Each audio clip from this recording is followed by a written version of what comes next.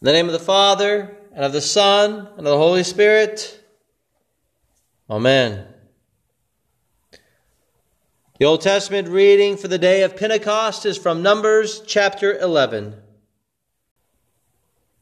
Moses went out and told the people what the Lord had said, and he gathered 70 of the elders of the people and had them stand around the tent. Then the Lord came down in a cloud and talked to them. And he took of the Spirit who was on him and put him on the 70 elders. And as soon as the Spirit rested on them, they spoke God's word, but they didn't do it again. 2 men had been left in the camp. The name of the one was Eldad and the name of the other Medad. They were among those listed, but hadn't come out to the tent. The Spirit rested on them too, and they spoke God's word in the camp. Then a young man ran to Moses. Eldad and Medad are prophesying in the camp.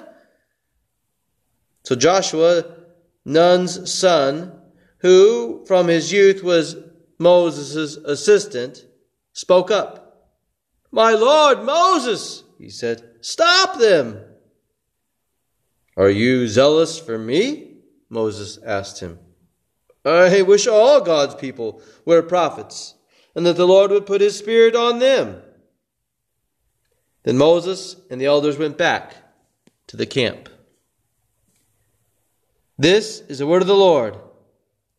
Thanks be to God. Our second reading comes from Acts chapter 2. The day of Pentecost came, and they were all together in one place. Suddenly a sound like a violent blast of wind came from heaven and filled the whole house where they were sitting. They saw tongues like flames that separated, and one rested on each of them. They were all filled with the Holy Spirit and started to speak in other languages as the Spirit gave them the ability to speak. Jews who feared God had come from every nation under heaven to live in Jerusalem. When the sound came, the crowd gathered and was dumbfounded, because each one heard the disciples speak in his own language. Amazed and wondering, they asked, don't all those who are speaking come from Galilee? And how does every one of us hear his own language he was born in?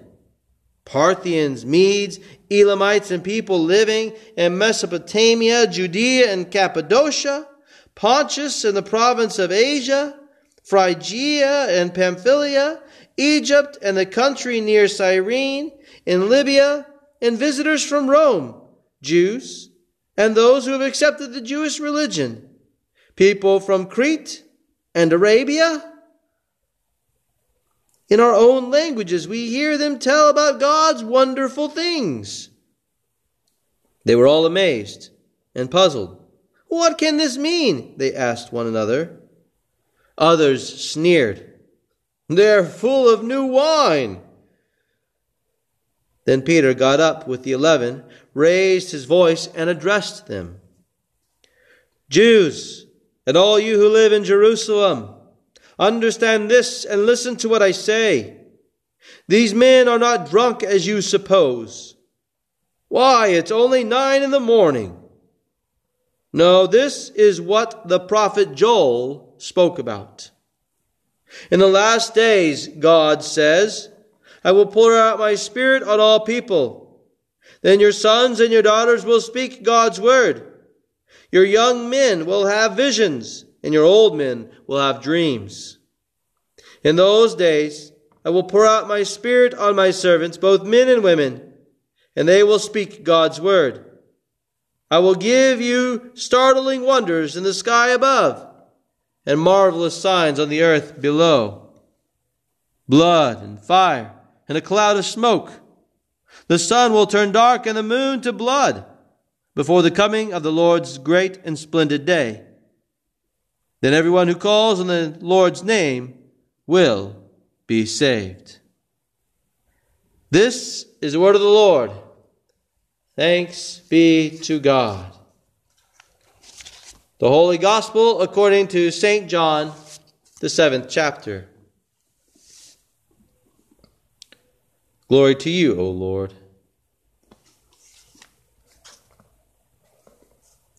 On the last day, the great day of the festival, as Jesus was standing there, he called out loudly, "If you're thirsty, come to me and drink.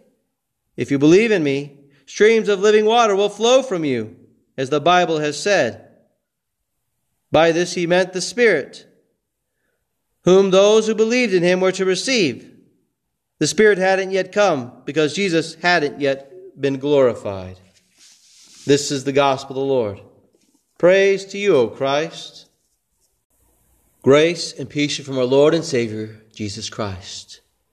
Amen. Our text is from the Gospel according to St. John. Being a participant in the birth of a new life is amazing. I was privileged to be at the birth of all my children and even catch my first daughter as she was born. Truly, the whole process which God created is wondrous. And to think that God made us participants with him in this process of procreation. This is a great honor and blessing. We get to participate in creating a new life, bringing it forth, and rearing the child. And yet how much better it would have been without sin.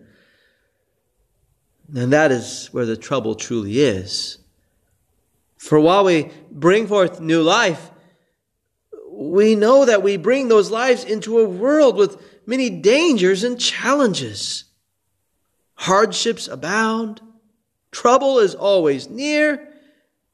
And of course, death is waiting. In many ways, we bring forth new lives who are destined to die.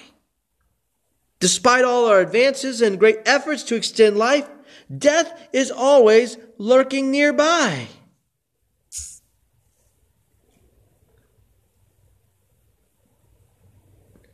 The grave is the common destination of mankind. Thus, death consumes the hope that such new life brings. We know that the child, just like us, is going to die. So Jesus' words about living water flowing out of us certainly catches our ears. Because of sin, death has been flowing out of us. It even flows into our children's lives. But here, Jesus speaks of living water flowing out of us. What is he talking about? Well, the evangelist, St. John, helps us out. He says that Jesus is talking about the Spirit. He's speaking about the Holy Spirit,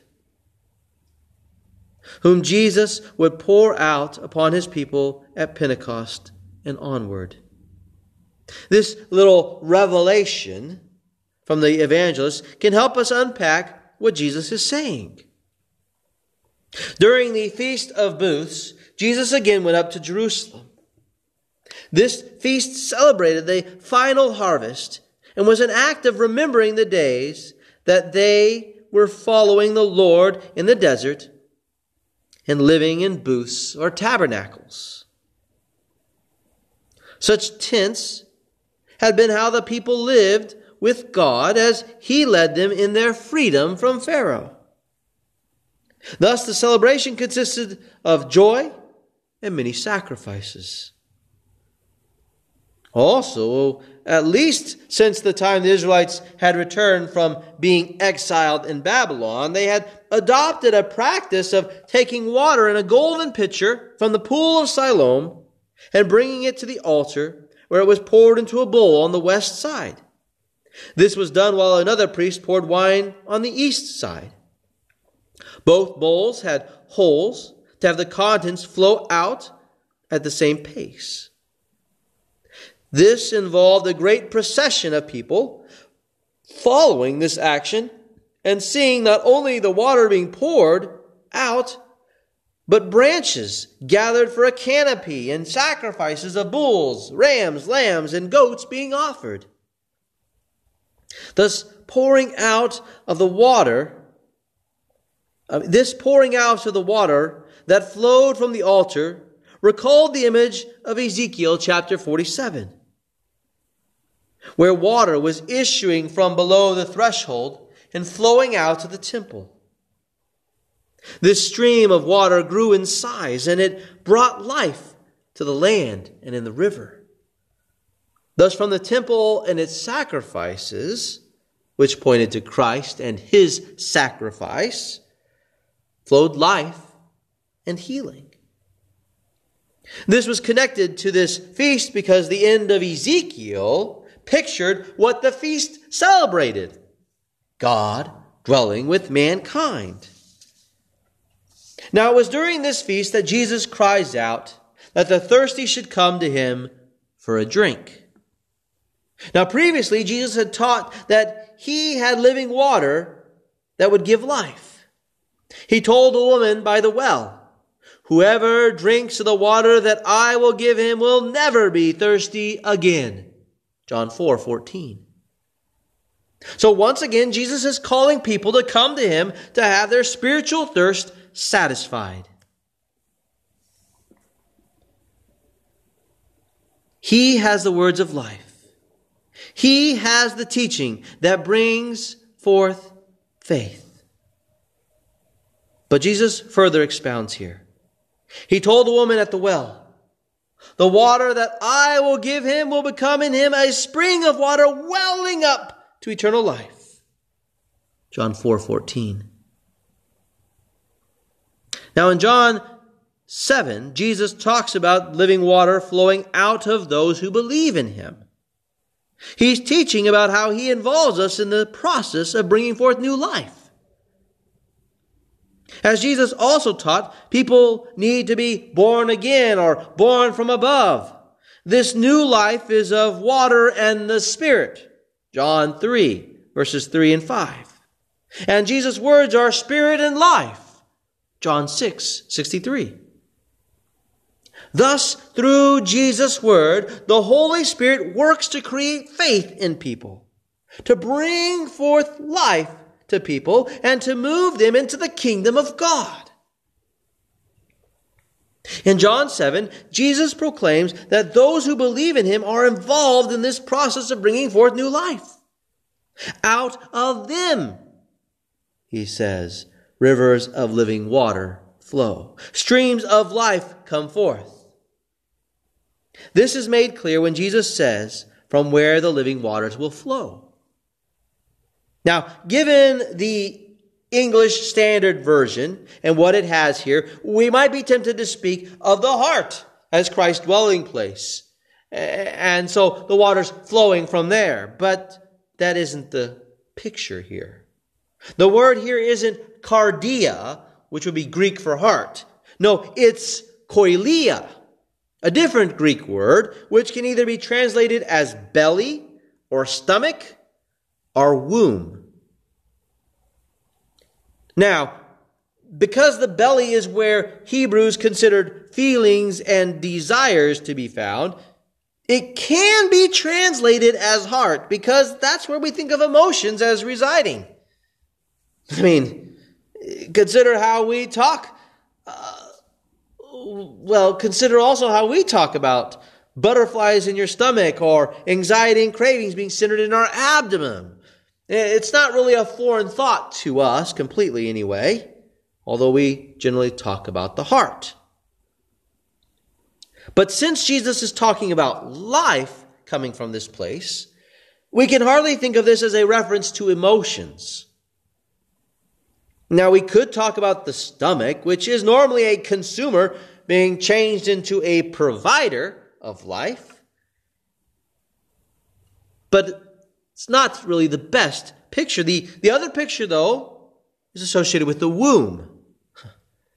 Now, in this way, Jesus is connecting back to the new birth he has come to bring. This isn't the re-entering into the womb, a re-entering into the koilia. No, he's speaking to the birth from above. He's speaking about the Spirit bringing renewal and new life to people. A different koilia, a spiritual one. And here he is saying that we are included in the bringing forth of new life. He involves us, his people who believe, in the bringing forth of new children of God. We get to be the agents through whom Christ and the Holy Spirit work to deliver endless and ever-flowing life to others. As our Lord brought us into the very act of creation and procreation, so he also brings us into the act of recreation. He has blessed you to be the givers of new life to your children, to your family and neighbors, to your friends, and even to your fellow Christians. What great joy! What a great honor and privilege to bring life in the midst of this world of death and trouble. How sad, though, that we downplay such. We either don't think of it as much as we should, or we discount our role in such.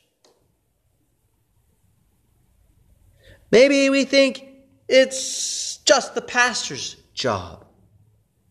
But that's not what Jesus says. He says, whoever believes in me. This action flows out of faith. It flows from believing. It isn't a matter of vocation. Our vocation only determines how we go about speaking the word of life to others. All of us are called to spread and speak the word, that life would flow out of us unto those around us. And yet this isn't happening. We aren't speaking and teaching as we should be. Are we saying we don't believe? Are we denying the waters flowing out of us? May the Lord forbid such. And yet we aren't confessing Christ to those around us. We aren't speaking the good news to our friends and neighbors as we should. We aren't impressing the truth upon our children. We're letting the world teach them. We're letting their school peers tell them what is important. And our neighbors are being filled with all kinds of ideas contrary to God's word, from the ads, news reports, radio and TV programs, and even from our own hearts and minds. These worldly lessons that are being taught and being consumed by all those around us don't bring life. They bring forth the fruit of destruction and death. What we don't want to see is what we see happening in our lives and in society. But that is what sin brings. This is what sin has birthed. We are brought forth into this world to face death. But Christ Jesus is gracious. He saw that sin drained the life out of us. He saw that we were dry and thirsty. And so he gave himself. He came to provide the living water we need. He came to establish his goodness, love, care, and graciousness. He came in the flesh for you and me. He brought his eternal life into our mortal frame. He brought the never-ending stream of life, his very life, to us. God gave his life on the cross for you and me. He died, and out of his pierced side, out of his koilia, flowed blood and water. Out of Jesus flowed life, his life-giving water. This life-giving water flowed onto you in baptism. It was poured upon your head, and through it he gave you life. You were raised from the dead. In this world of death, he bestowed upon you new life. So are you no longer living to die? No, that's right. You're no longer living to die. You're no longer destined for eternal death. Nor is death your destination. Your destination is the new heaven and earth with Christ. Your home is with Him and not in the grave. Yes, God's saints do pass through such, but it is not our resting place. No, even now, life is flowing to us from Christ, filling us up, and that life is flowing out to those around us. You have been redeemed for a purpose. You have been rescued. And those of us who remain here are here to serve our neighbor with the gospel, to be God's workers toward the new birth and spiritual harvest of people. After all, we are now springs flowing with life. Springs connected to the source, to life itself. We're connected to our Lord Jesus and His never-ending provision of life. His water continues to flow into us in church, in devotions, in Bible study, through His promises at the font and at the table. Jesus pours out His Spirit upon us. And as the Holy Spirit comes to dwell with us, we also share His word and life with those around us, that their thirst might also be quenched, and thus believing they might have the peace of God dwelling with them, as He most certainly dwells with you, His dearly beloved people. And now the peace of God, which passes all understanding, keep your hearts and minds in Christ Jesus our Lord. Amen. The Lord bless you and keep you. The Lord make His face shine upon you and be gracious to you. The Lord look upon you with favor and give you peace. Amen. All readings prior to the sermon come from an American translation of the Bible.